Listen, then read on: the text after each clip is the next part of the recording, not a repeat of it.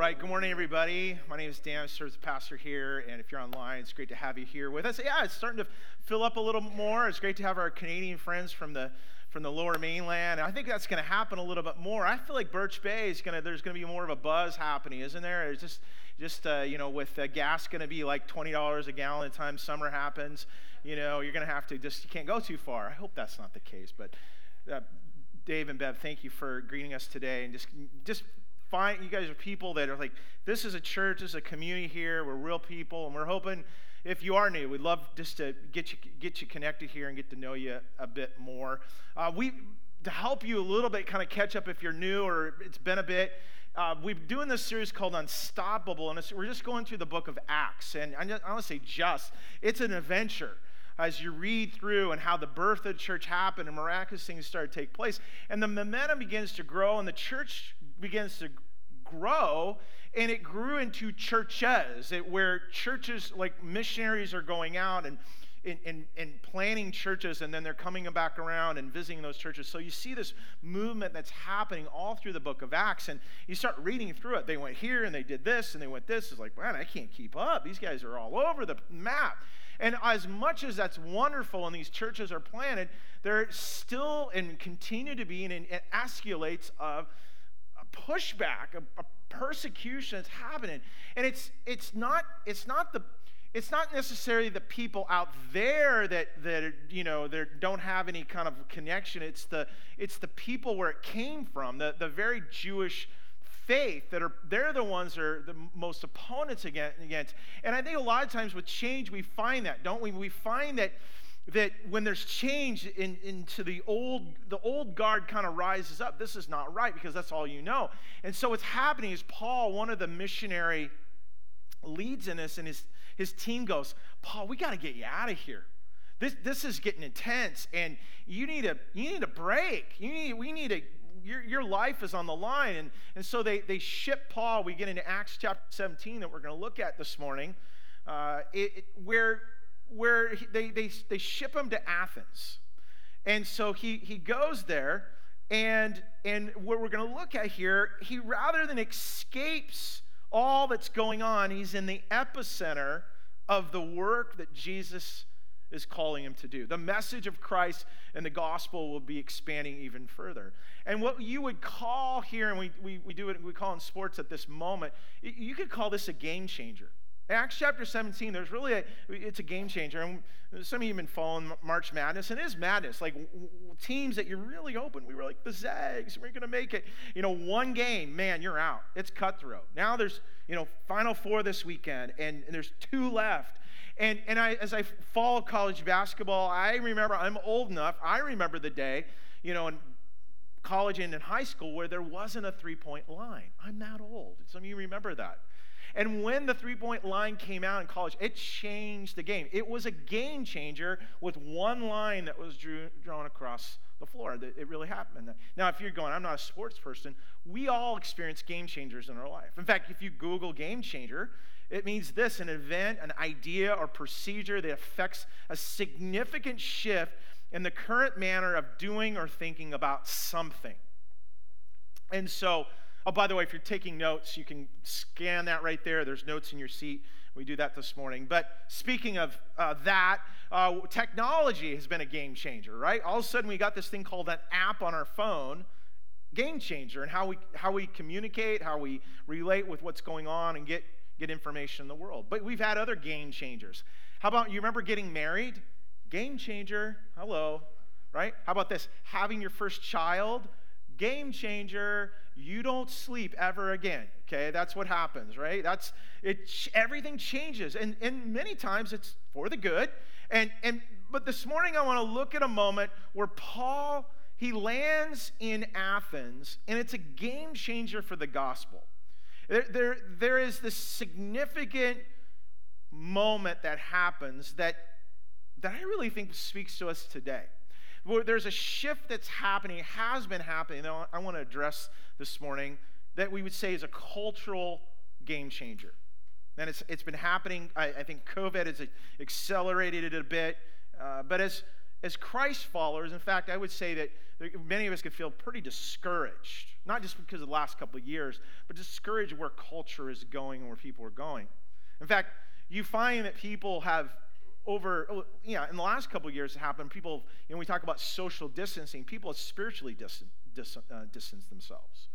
And we're just trying to figure out what's going on, what's happening. Now, as we're coming out of COVID, it's becoming less and less excuse, but it's interesting how people's behavior is changing. And it's happening in generations. In fact, it's a cultural shift that's happened, and that has affected your kids, that has affected your grandkids. It's affected, especially, if you were raised in a Christian home or you had children raised in a Christian home, you did the best you could. There's some distancing that's happened. The more and more I talk with families that have adult children or young adult children, and how there's really kind of what you thought they were connected with, they're not as much anymore, and it's not a priority to them. There's the validity of Christianity has become less and less, and it concerns you, and it concerns me as well. And it's hitting home for many of us, and so. But I hope that what we're going to look at here can give us some hope. And I think it comes down to one thing. If I could narrow down one thing here we're going to talk about today, and it's all about approach. It's all about approach. Paul models this moment, this game-changing moment that happens, and the shift that he makes is interesting as we're going to look at. We're going to jump in Acts 17:16. It says this. It says, now while Paul was waiting for them in Athens, he's waiting for his team to come. They ship him here. He's waiting. They're telling Paul, hey, just chill. Just relax. Everything's okay. Well, knowing Paul, knowing about his life, he's not a guy that vacations. It says this, his spirit was provoked within him as he saw the city was full of idols. Okay? You picture Paul, he's landing. It's like, if you've been to Greece, you're like, man, beautiful water. This is going to be great. He probably wasn't thinking that. He was thinking, I'm here. Now God, what do you have next? What happened was he was now far from the Bible, buckle of the Bible belt, which would have been the Jewish Bible, would have been Jerusalem. He's far away in a completely different culture. And this word provoke is also means soured, maybe like making ill to your stomach feeling. That was what was coming over him. So what does he do? Well, we read in the beginning of just after Acts, when he lands, he goes what a lot of Christian people do when they go on vacation at Sunday, like, well, we'll just go visit a local church. Some of you, maybe you're here today, you're new with us, and you're now hanging out in Birch Bay. And not only that, he just didn't listen to he goes to, which is the synagogue, because he's Jewish. That was on Saturday. He would go there. He was knowing Paul enough, he couldn't just relax. He's on a break. He gets up and teaches. He gets up and shares with him. Well, the local people are going, what is he talking about? Somebody got the Messiah's come, and so he starts sharing and talking about Jesus, quoting scripture, goes and he's connecting with this group. Well, it ruffled some feathers. Some appreciate it, some believed it was really kind of mixed things that were happening. Well, the rest of the community, it was such a buzz that the non-Jewish community heard about that. And it says in verse 18, it says some of the Epicurean and Stoic philosophers also conversed with them. They started connecting with Paul. And the Epicureans, kind of interesting, they didn't believe in any kind of God. The Stoics believed in pantheism. They believed in God and everything. Both of them together. One group doesn't believe any kind of gods exist, and now they believe everything has a God. And so this is who he's encountering. And so Paul thought he was escaping kind of the drama, all that was happening. Now he's in the epicenter of the very roots of ancient Greek philosophy. He's there with, these are the likes of, they died years before that, but Socrates, Plato, and Aristotle. Now, Luke writes this.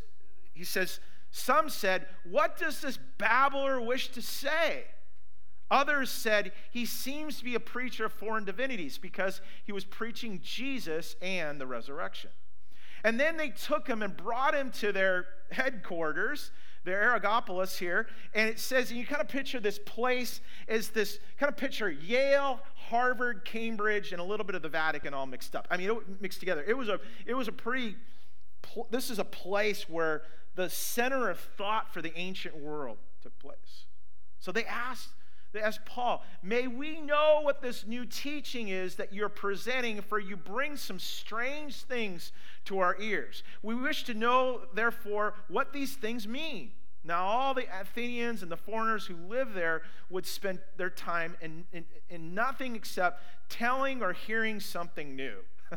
All their time they spent there, like, they had nothing else to do, but they spent time thinking up new things. It's kind of like probably what Google and Apple have, like the R&D department, the research and development, come up with new ideas, and so then we spend more money, right? So Paul, he stands in the midst of this Areopagus, and here Paul is thinking he was taking some time off, and he's on the biggest stage in the ancient pagan world. Here he is. So what does he say? He has this opportunity. Well, actually, I think it's what he doesn't say that surprises us. In fact, I find it's a challenge for us. And in fact, it's a game changer. And also, I think it's going to be helpful. And it has to do with approach. It's how he shares about Jesus. Now, go on with this. And he doesn't mention the name Jesus. He doesn't quote from Scripture. He doesn't do that. Why? Because they're not Jewish. They're quoting from Isaiah who? Abraham what? They don't know what he's really talking about. And why I bring this up is there's this seismic shift, social, logical shift that's happening in our world today. That in history right now, we have moved, especially in our Western world, when we've moved from Judean-Christian worldview and the shift that's happening. And it's very much a part of American culture. There was a survey, I think it was the census done. The 2020 census speaks a lot of this, of what's going on in this shift. There's a shift that happened where there was, the census before, about 45% of people in America would call themselves practicing Christians. What that meant was they went to church, they read their Bible, they prayed, what we consider things that Christians would do. That has dropped to 23% in 2020. It's a big jump. What's doubled is the nones and the dones. And the nones are people that don't have any affiliation with any kind of religious group. Not just Christian, not synagogue, not mosque. They don't have any kind of like organized religion. They would check the none on the box of the census. But also there's the dones. The dones are the people that were raised in some kind of faith. Many of them would have been a Christian faith. They grew up in the church. They went to Sunday school. They went to VBS. They went to summer camp. They wore the shirt. Then they moved into their adulthood and said, we're done. We're done with it. And what was happening was what they found is they found the version of Christianity that they grew up with it was very unconvincing, uninspiring, and irrelevant to them. It was children's stories that didn't really help them in real life any longer. Now, how do we know this? Because people said this. This is their reaction to all that's going on in our culture. And I'm just wondering, do you know anybody like that? Do you know anybody in your world today? Do you know anybody that you raised? Your kids, your grandkids, your friends, you had a buddy in high school that they just don't find. In fact, some might even, as I have friends, were really strong in their faith. These are the people I did go to camp with. These are people I went on a mission trip with. These are the people, in fact, these are the people that convinced me to go do those things, are now no longer have any kind of Christian affiliation, nor I don't even think, I don't want to judge them. I don't see looking at their social media that they have any thought of God, or even, I don't even know if they would consider themselves a Christian today. What's happened? What does this mean? Mayberry is dead. Mayberry is dead. The church-going culture it's gone. It's been gone. Well, that's depressing. Thanks, Stan, for sharing that. But what can be done is I look at how Paul addresses things, how he approaches this culture a different way. And it's a game changer. See, what Paul says is really what he doesn't say. This is what he doesn't do. He doesn't go, the Bible says, and then quote Scripture. Now, growing up, you might have thought that that's the Bible. I didn't grow up I didn't grow up with this song, but some of you remember this. Jesus loves me, this I know, for the tells me so, little ones to him being lost. Weak, but he is strong. Yes, Jesus loves me. Yes, Jesus loves me. I didn't think we would sing the whole thing. Yes, Jesus loves me. The Bible tells me so. Not true. Yeah, good for you. Good for you. Not true in the culture today. Not true in the culture today. Unfortunately, that's the case. As much as I believe that, by the way, as much as I hold to that the Bible is the infallible, inspired Word of God, we live in a culture that no longer holds to that, at least a good, even close to majority of our culture. So I want you to think about it this way. If you were raised in a Christian home, Christian worldview, imagine a Muslim friend comes to you and quotes the Quran, what the Quran says. How would you react to that? You're going, well, thanks for sharing that. You probably would be dismissal of it. You might go, oh, that's interesting that that's said that way, but it doesn't have any authority in your life. That's the world we live in. How do you approach a culture like that? Just because the Bible says it so doesn't work any longer. You try that with your children when you grow up. Why do I do this? Because I said so, right? Only goes so far. There comes a place of where and viewing authority. And I want to take it further, just to be the reality of where we're at in our culture today. There was a survey done that said that 27% of millennials, these are people maybe like their late 20s through middle of 40s, non-Christian millennials, this is what they believe. They say that the Bible is actually a dangerous book of religious dogma used over centuries to oppress people. Dangerous. Dangerous. That's hard to hear for us. But we just see in the news another high-profile church and leader in scandal again. And the gap grows bigger. What's going on? What's happening is we see a rejection to cultural Christianity that's different than the original. Andy Stanley, just a guy I follow, pastor, he just has great insight on all this. Really, a lot of things today I'm sharing just in his approach. He says this, he goes, in reaction to postmodern, most post-Christian world, he says this, I'm not discouraged for one reason. The original version of our faith was extraordinary robust. Once upon a time, our faith was stronger than the Roman steel and tougher than the Roman nails. I want to give you hope and encouragement that the gospel is the power unto salvation. It is the good news of Jesus. If we get to the original, what it's really about, if we get to this place, but you need to understand this, and it's so important to understand, just because the Bible says is not enough. Now, some of you are going, whoa, I'm about ready to leave the church here if you say that. Hear me out. What's in the Bible makes the Bible. It's not the Bible itself. It's what's in the Bible. What's in the Bible? Historical documents, eyewitnesses' account. And it's all based on the truth of God because of what happened and it was recorded, that was inspired, infallible word of God because of the events that took place. And the greatest event that we've put our faith in is the resurrection of Jesus Christ, which we in 2 weeks, 2 services that we're going to celebrate that. Does that make sense? Yes, the Bible is infallible word of God, but why is it? Because of what it contains. And I think some of you go, I get that. But it's all about the approach and how we communicate God's word. See, Paul says this. He says this about it. He says, and he said to the Greek culture, he said this, if there's no resurrection of the dead, not even Christ has been raised. If Christ had not been raised, then our preaching is in vain and your faith is in vain. It's all based on this event that is recorded, an eyewitness of it, and historical documents to give us what we have today. So what do we do with that?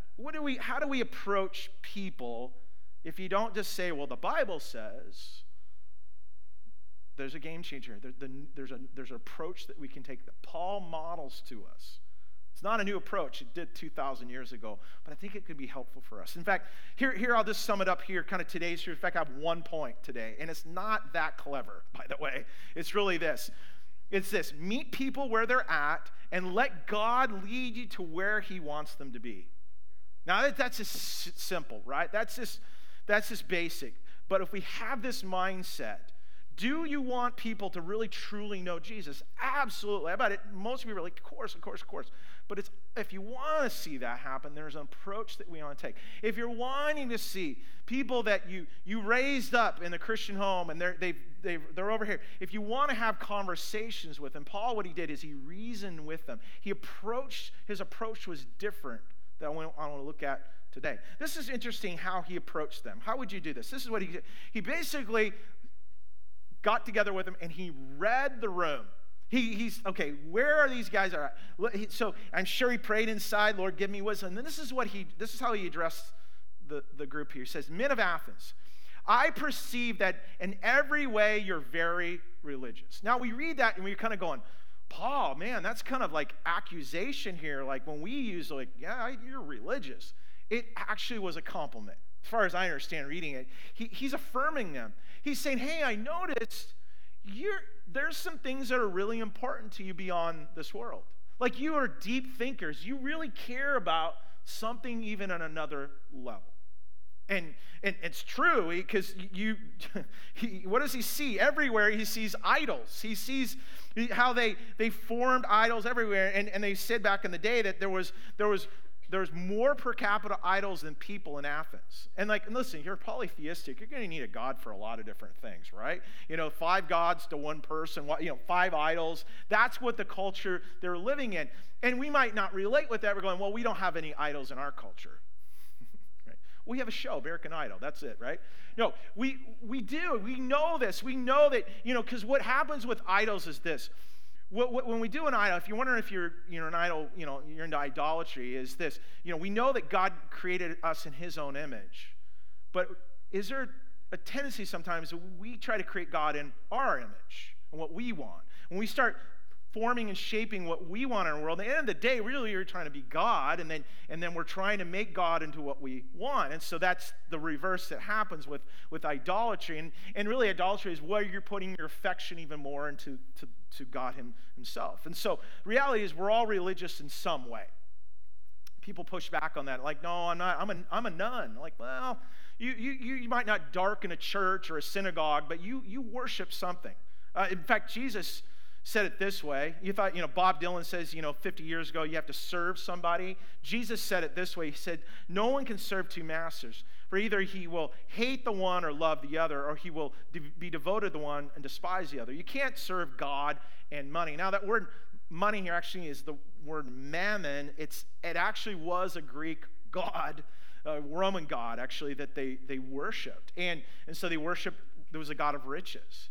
And if it wasn't money, there's something. Paul later wrote from prison in Rome. He said this to the Philippian church. He says, for many of whom I have often told you, now and tell you even with tears, who walk as enemies of the cross of Christ. Their end is destruction. Their God is their belly. They glory in their shame with mindset on earthly things. It's what he's saying. Your God is what you're consuming. We want pleasure, love, or food, sex, power. List all the things that are there that people are after. And for the Greek philosophers, really, it was their religion was knowledge. If I can just get smarter, that's going to transcend everything. In fact, there was a heretic teaching later on called Gnosticism that entered the church that was addressed, that came from this kind of philosophy that was messing people up. See, I think we look at the postmodern world and we're thinking, they want to know the facts to faith-based answers and everything like that. That we look at people, I just want to know the truth. I want to know the truth. The reality is, I don't think a lot of people are necessarily on truth quests. I think most people in the world are on a happy quest. They just want to be happy. And if I'm not happy for whatever these set of standards, these rules or religious Christian things I got to do, then I'm not going to follow it. And yet, as we know, they're missing it completely in the blur of everything that's going on. And yet religion is something that is beyond ourselves. And what's interesting is when we talk to people that they don't have any religious beliefs, and you might even be here today. I understand there's people come in the door and it's like, I'm just not really sure of a lot of this. But what we find is that we worship something or someone that has our affection. So if you talk to somebody going, no, I don't work, I'm not religious or anything. Well, you seem to worship your beer. You seem to really be. It seems like you worship your boat. You seem to be worshiping, other things. There seems to be other things out there that are consuming you. You even talk to people, you can kind of say, I think you worship your work. And why is that? Well, they complain about it all the time. Well, I don't work. Well, it seems to be your focus. Well, in some ways, we can worship worry, right? Anxiety becomes our religion. And so what do? Well, what did Paul do? What Paul did is he addressed this. He didn't go, well, the Bible says. They don't know. He could have easily, if it was a Jewish crowd, he could have said, well, the second, do not make an idol for yourself. I mean, Moses and the 10 Commandments. He doesn't go there. Wrong audience. He needed a new approach. What he appeals to them is he says, you're religious. Actually, that word religious means very fearful of gods. And so where is he going to? He's going to the deeper emotion. He's going to the fact that inside of them, and it goes to, well, I would say the deepest emotion is fear in all of us. He appeals to that place saying, hey, I understand where you are at. And we know that with fear is because it brings in, it comes from insecurity. And so then we're trying to take control of our life. And so if I can't take control of my life, one of the things I'll do is I'll put things in my life to control. That's where idolatry comes from. You're trying to shape things the way you want your world to go. And so here Paul he's touring around Athens, and he says this to him. He says, for I had passed along and observed the objects of your worship. I found an altar with this inscription, to the unknown God. He's very clever here. He goes, hey, I just noticed, by the way, I noticed this thing here, this altar. And so he's kind of speaking to them on their own turf. He doesn't condemn them. You shouldn't worship all these idols. What does he do? He appeals to them and sparks their curiosity about this unknown God. And you're going, well, what's the unknown God? It's the ancient Greek way of playing it safe. If you have all these gods, and you got them all lined, you got a sun god, you got a, farming god, I don't know, whatever gods they had. They had all these different gods for their crops and all the different gods from love and all this. And then they're like, but what if we are going to miss one? We better have a backup one. It's smart, right? You think about this. Paul models to us of how not to try to convert somebody, but to make them curious. He says to them in verse 23, what therefore you worship is unknown. This is what he says, I proclaim to you. He goes, this unknown God, hey, let me tell you about your unknown God. I have an idea who that might be. And so he goes to this unmarked God. I actually know who that is. And what he does is he appeals to their FOMO, the fear of missing out, because they're like, oh, you know who that is? We don't want to miss out on what this is. And you see this, and he says, the God, now this is a big G, not lower G, who made the world and everything in it, being Lord of heaven and earth, does not live in temples made by man, nor is he served by human hands as though he needed anything. Instead, himself gives to all mankind and breath and everything, and he made from one man every nation of mankind to live on all the face of the earth, having determined allotted periods and the boundaries of their dwelling places, that they should seek God and perhaps feel their way toward him and find him. Yet he actually is not far from each one of us. What is Paul saying? He's appealing to this Greek culture. He's stirring something of emotion and tapping into their fear, but he's also saying, I have a solution to how you're feeling. Your gods that you follow and your gods are doing, they're mad at you, they're angry at you, they're distant from you, they want to squash you. But actually the God Almighty, not just the lowercase, I'm talking the God, not the one you shaped and formed, I'm talking the one that's above it all, actually can be sought, and he can find you because he's not that far off. Where's it leading to? Well, here it's interesting. Paul doesn't quote Scripture. He quotes Greek poets they know. He says this, in him we live and move and have our being, as even some of your own poets have said, for we are indeed his offspring. Paul summarizes the whole Genesis account, the whole plan of creation, the whole redemptive work he's doing, and doesn't refer to any Hebrew scripture. Listen, if you're trying to be right, just quote the Bible, and you're done. You answered someone's question. They're done. You did your good deed. You gave the great religious answer. But I have a feeling you're not going to influence him. You're not going to win anybody over. Does that mean we're watering down the truth? Of course not. Of course not. The Bible is infallible, inspired word of God. But it's all about approach. Paul speaks in common language, but he gets direct with them. He gets to a place where, again, he sees the fear. Again, they want a God. They know there's gods out there that could crush them. It's so ironic. They live such immoral lives, and yet they're in fear. And this is what it says. Being then, he says, goes on, God's offspring, we ought not to think that the divine being like a gold or silver or stone, image formed by the art and imagination of man. As I said earlier, they were trying to form God in their own image, not God and who he is. Paul's main point is that you can't make a God for yourselves. It doesn't matter how much wealth or knowledge or power you have. This unknown God, let me know it's this big G God. And he says this, the time of ignorance, God overlooked it. But now he commands all people everywhere, check this out, to repent. Now you read that like, whoa, Paul, now you're lowering the boom, repent. I mean, we've seen the guy in the street says repent and turn and burn. Repent, the word, that's not, we got too churchy with that word, too judgy with that word. The word repent means to turn to a different direction. He's saying, hey, turn away from that life and all that. Turn toward this one that I can tell you is near. He's not far. He wants relationship with you. He says this, because he fixed a day in which he will judge the world in righteousness by a man whom he appointed. Who's that man? Listen, if they understood any kind of judgment, they understood that. They understood what it felt like. They understood in their history like what gods will do and crush people. And you took 10th grade Greek mythology, right? You remember that? Or Percy Jackson movies. Some of you guys watch those.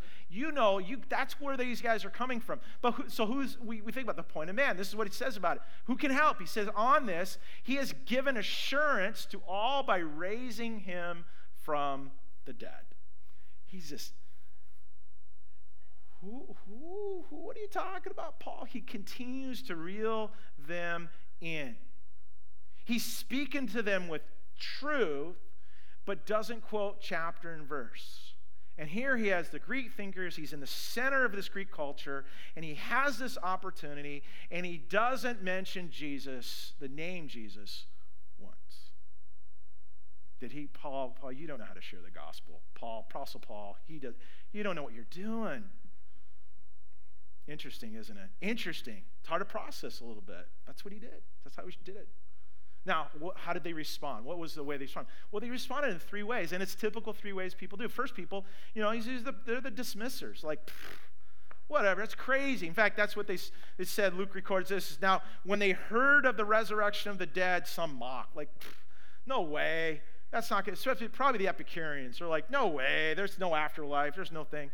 The people mocked. And I've had it when we used to have Saturday night service here. And we used to have a pretty lively group of people who would come on Saturday night. Some of you guys remember. And I was sharing everything. And a guy got up and goes, F you. And then walks out the door. And I'm like, thanks for sharing, I guess. I didn't, and I know what to do, but he was slightly inebriated, so that was probably part of it. But you might be here today, like you might know that but and he used the real word, by the way. I won't use that today. But you might be feeling it, but inside you, like there's a dismissal. You're going to run into people all the time. But how do we move people from the dismissing to the curious? Paul shows us this a little bit. In fact, he says this, but others said, we will hear you again about this. Sometimes we just kind of turn on the throttle and we just like, oh, you want to hear about this? Or blah, blah, blah, blah, blah, blah. And you're like, ooh, dude, I don't know. I was just kind of like struggling. I don't know. We need to be smart about this. And so Paul kind of leads them on and curious. He's whetting their appetite a little bit. I've heard something, it takes 7 times to really hear the gospel for a person to even consider it or even, I don't even make a decision. I think it's probably more nowadays than anything. There's so much skepticism. I was going to say the Bible says, but the psalmist says, it says this, taste and see that the Lord is good, right? Are we whetting the appetites with our life and who we are? Are we appealing to them and then it appeals to truth? Well, then the last response, so they got the curious, but then there was believers. Out of that, Paul went out from their midst, but what? Some men joined him and believed. It happened. But he didn't even share about Jesus. I bet he did at some point. I bet he did. Let me tell you that there's only one name under heaven man can be saved, okay? He's very clear. Just read all the epistles of Paul. I mean, it's Jesus, Jesus, Jesus, right? But he's smart about it. He does it. And then later on, he goes to Corinth, and then he plants a church there. And later on, he writes a letter to them. And I love this. This is now, you're like, he showed you how to do it. Now he shows you the playbook. Here's his playbook. It says to the Corinthians, he says this, for though I am free from all, I've made myself a servant to all, that I might win more of them. To the Jews, I became as a Jew in order to win the Jews. To those under the law, I became one under the law, though not myself under the law, that I might win those under the law. To those on the outside of law, I became one outside the law, not being outside the law of God, but under the law of Christ, that I might win those outside the law. And here it is. To the weak, I became weak, that I might win the weak. I have become all things to all people, that by all means I might save some. I do it all for the sake of the gospel, that I might share with them in its blessings. Game changer, playbook. There it is. This is how I went about it, an encouragement for you. So what do you do with that this morning? Well, I don't have any points, really. You need to come up with your own plan. But let me give you some ideas. I want you to think about this. And you're thinking, man, hopefully I'm not debating with Greek philosophers this week. Well, guess what? Everybody has the internet, so everybody's an expert, okay? So the guy you work with, he's got his opinion. Your neighbor, your person online, the customer you work with that complains, and they seem to have an angle on every political thing that's going on in the world, right? How do we approach people with the gospel that we're not shoving Jesus down their throats? At least they won't feel that way. How do we do that? Well, I think it's just being smart. I think it's doing what Paul did. He listened to what was going on. He listened beyond the aches and pains to their hurts, to their hopes, to their struggles, what's going on. He appealed to them eventually to the fear that they have. You'll find out when you listen to people and they share a little bit and you go, hey, tell me more about that. You ever been to a counselor? Tell me more about, what is it that you're feeling? Why do you feel that way? It's not accusatory. It's just going, I'm curious. You get curious about them, they'll get curious about you. And you begin to go, oh, okay, so you're feeling that. Why, so then you go, what are you going to do? I don't know. We're just hanging on to, well, what do you hang on to? I don't know. We're just trust. What do you trust in? Who are you trusting in? How far does this go? Because at the end of the day, we're all religious. We're all looking to someone or something to help us because we know in our brokenness at the end of the day. You could have pride. You could have put your whole cover on who you are. At the end of the day, we're all there. I think it's doing this work in such a way to really understand where, and God then begins to give you a platform and opportunity. Will there come a place about the Bible? I hope so, because it is our playbook to share how for people to come to faith in Christ. But what Paul did, he went where they were at. With the weak, he became weak. To the strong became strong. To this person, this. And it's not that you're trying to be a chameleon. You still have your own convictions, right? That's not what Paul's saying. It's not about truth. It's about watering it down. It's all about approach. I wonder if we started doing that a little bit more and asking more questions and getting in the inside a little bit more. Because what you're going to need to do, and you're going to need to really double up on your Bible reading, by the way. You're going to have to really get even more prepared. Now, I'm not trying to, you have to go to seminary or anything, but you're going to have some questions you're not going to have answers to. But that's okay. You just share what you know and what you can, and you're able to then walk through with people and have questions with you. This happens with your friends, your coworkers. This happens with your children, your adult children, your grandchildren. You're going, some people are not ready to have those conversations because they're still trying to do their life. They're still thinking, if I have enough money, if I have the right relationship, if I have the right position, if I have the right health, I'll do that. But when those things start falling apart, where do they go? Where do they turn to? And I've learned a couple things too, is there's two things that happen for people when they're open to the gospel. One is when they're in crisis. Yesterday, we had a couple folks in our church. They're in the hospital. Work conveniently. They were like 3 doors down from each other in the hospital. And they're in crisis in the sense they're there. And they both know the Lord and everything.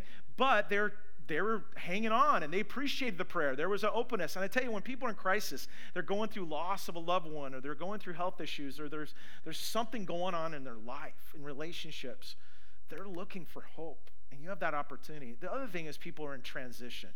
When people go through changes, they move in a new area, get a new job, or have a new baby, or have a new grandchild, or all the changes, they're looking to go, okay, now what do I do with my life? Where's my purpose in life? And these are these opportunities.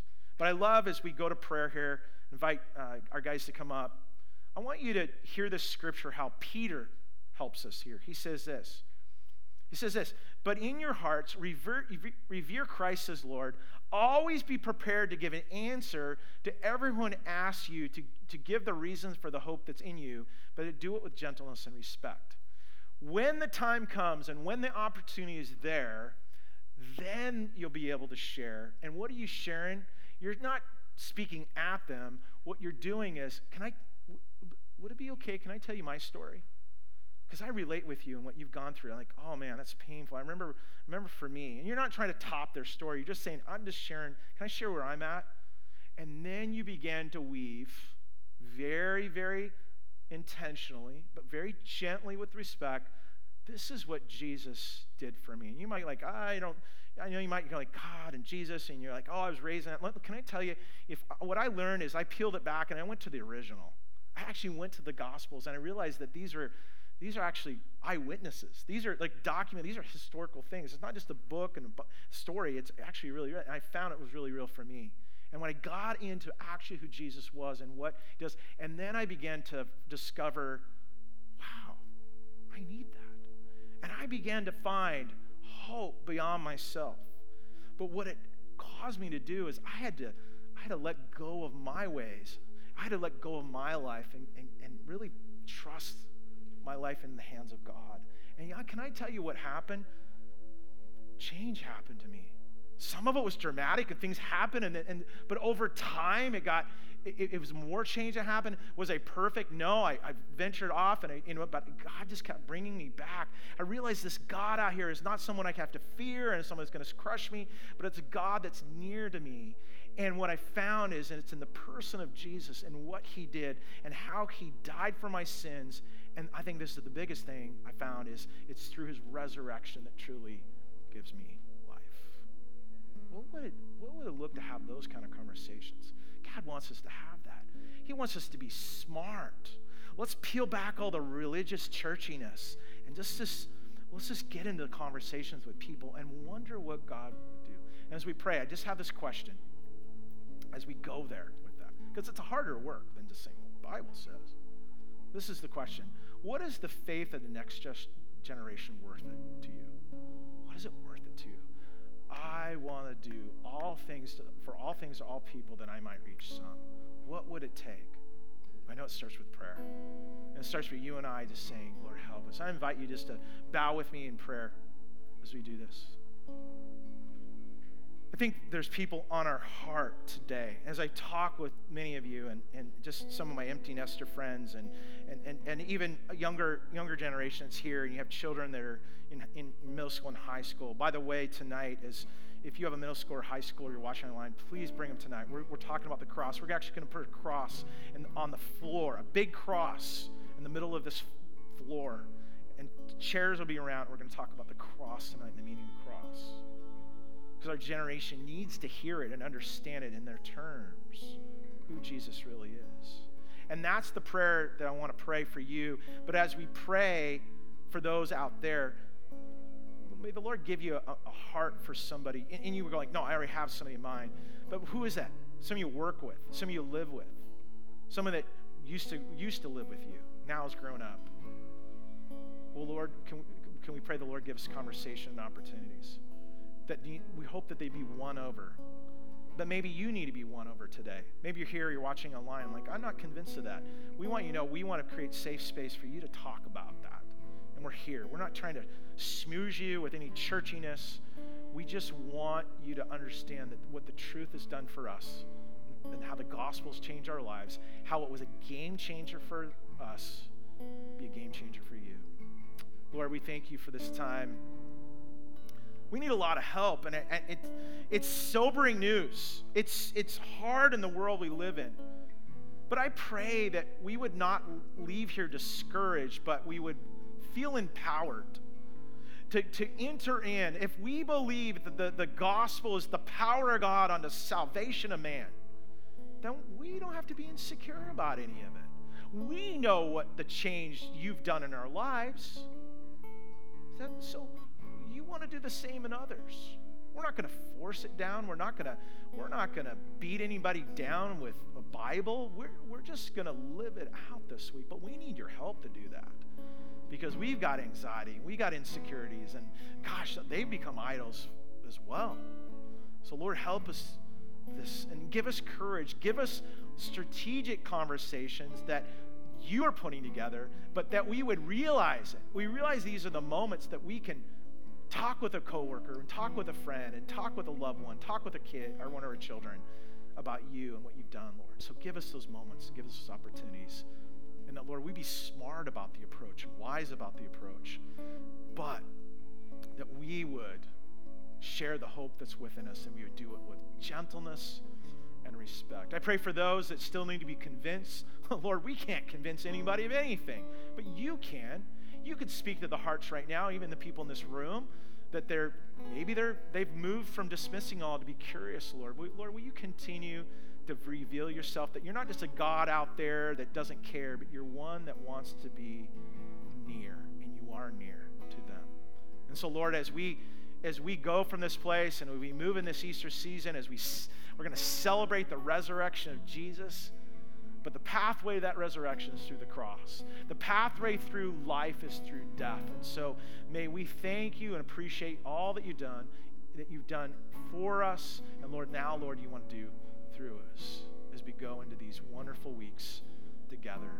That we would do all things and reach all things to all people, and all that we can, that we could reach some, Lord. We ask this in your precious name.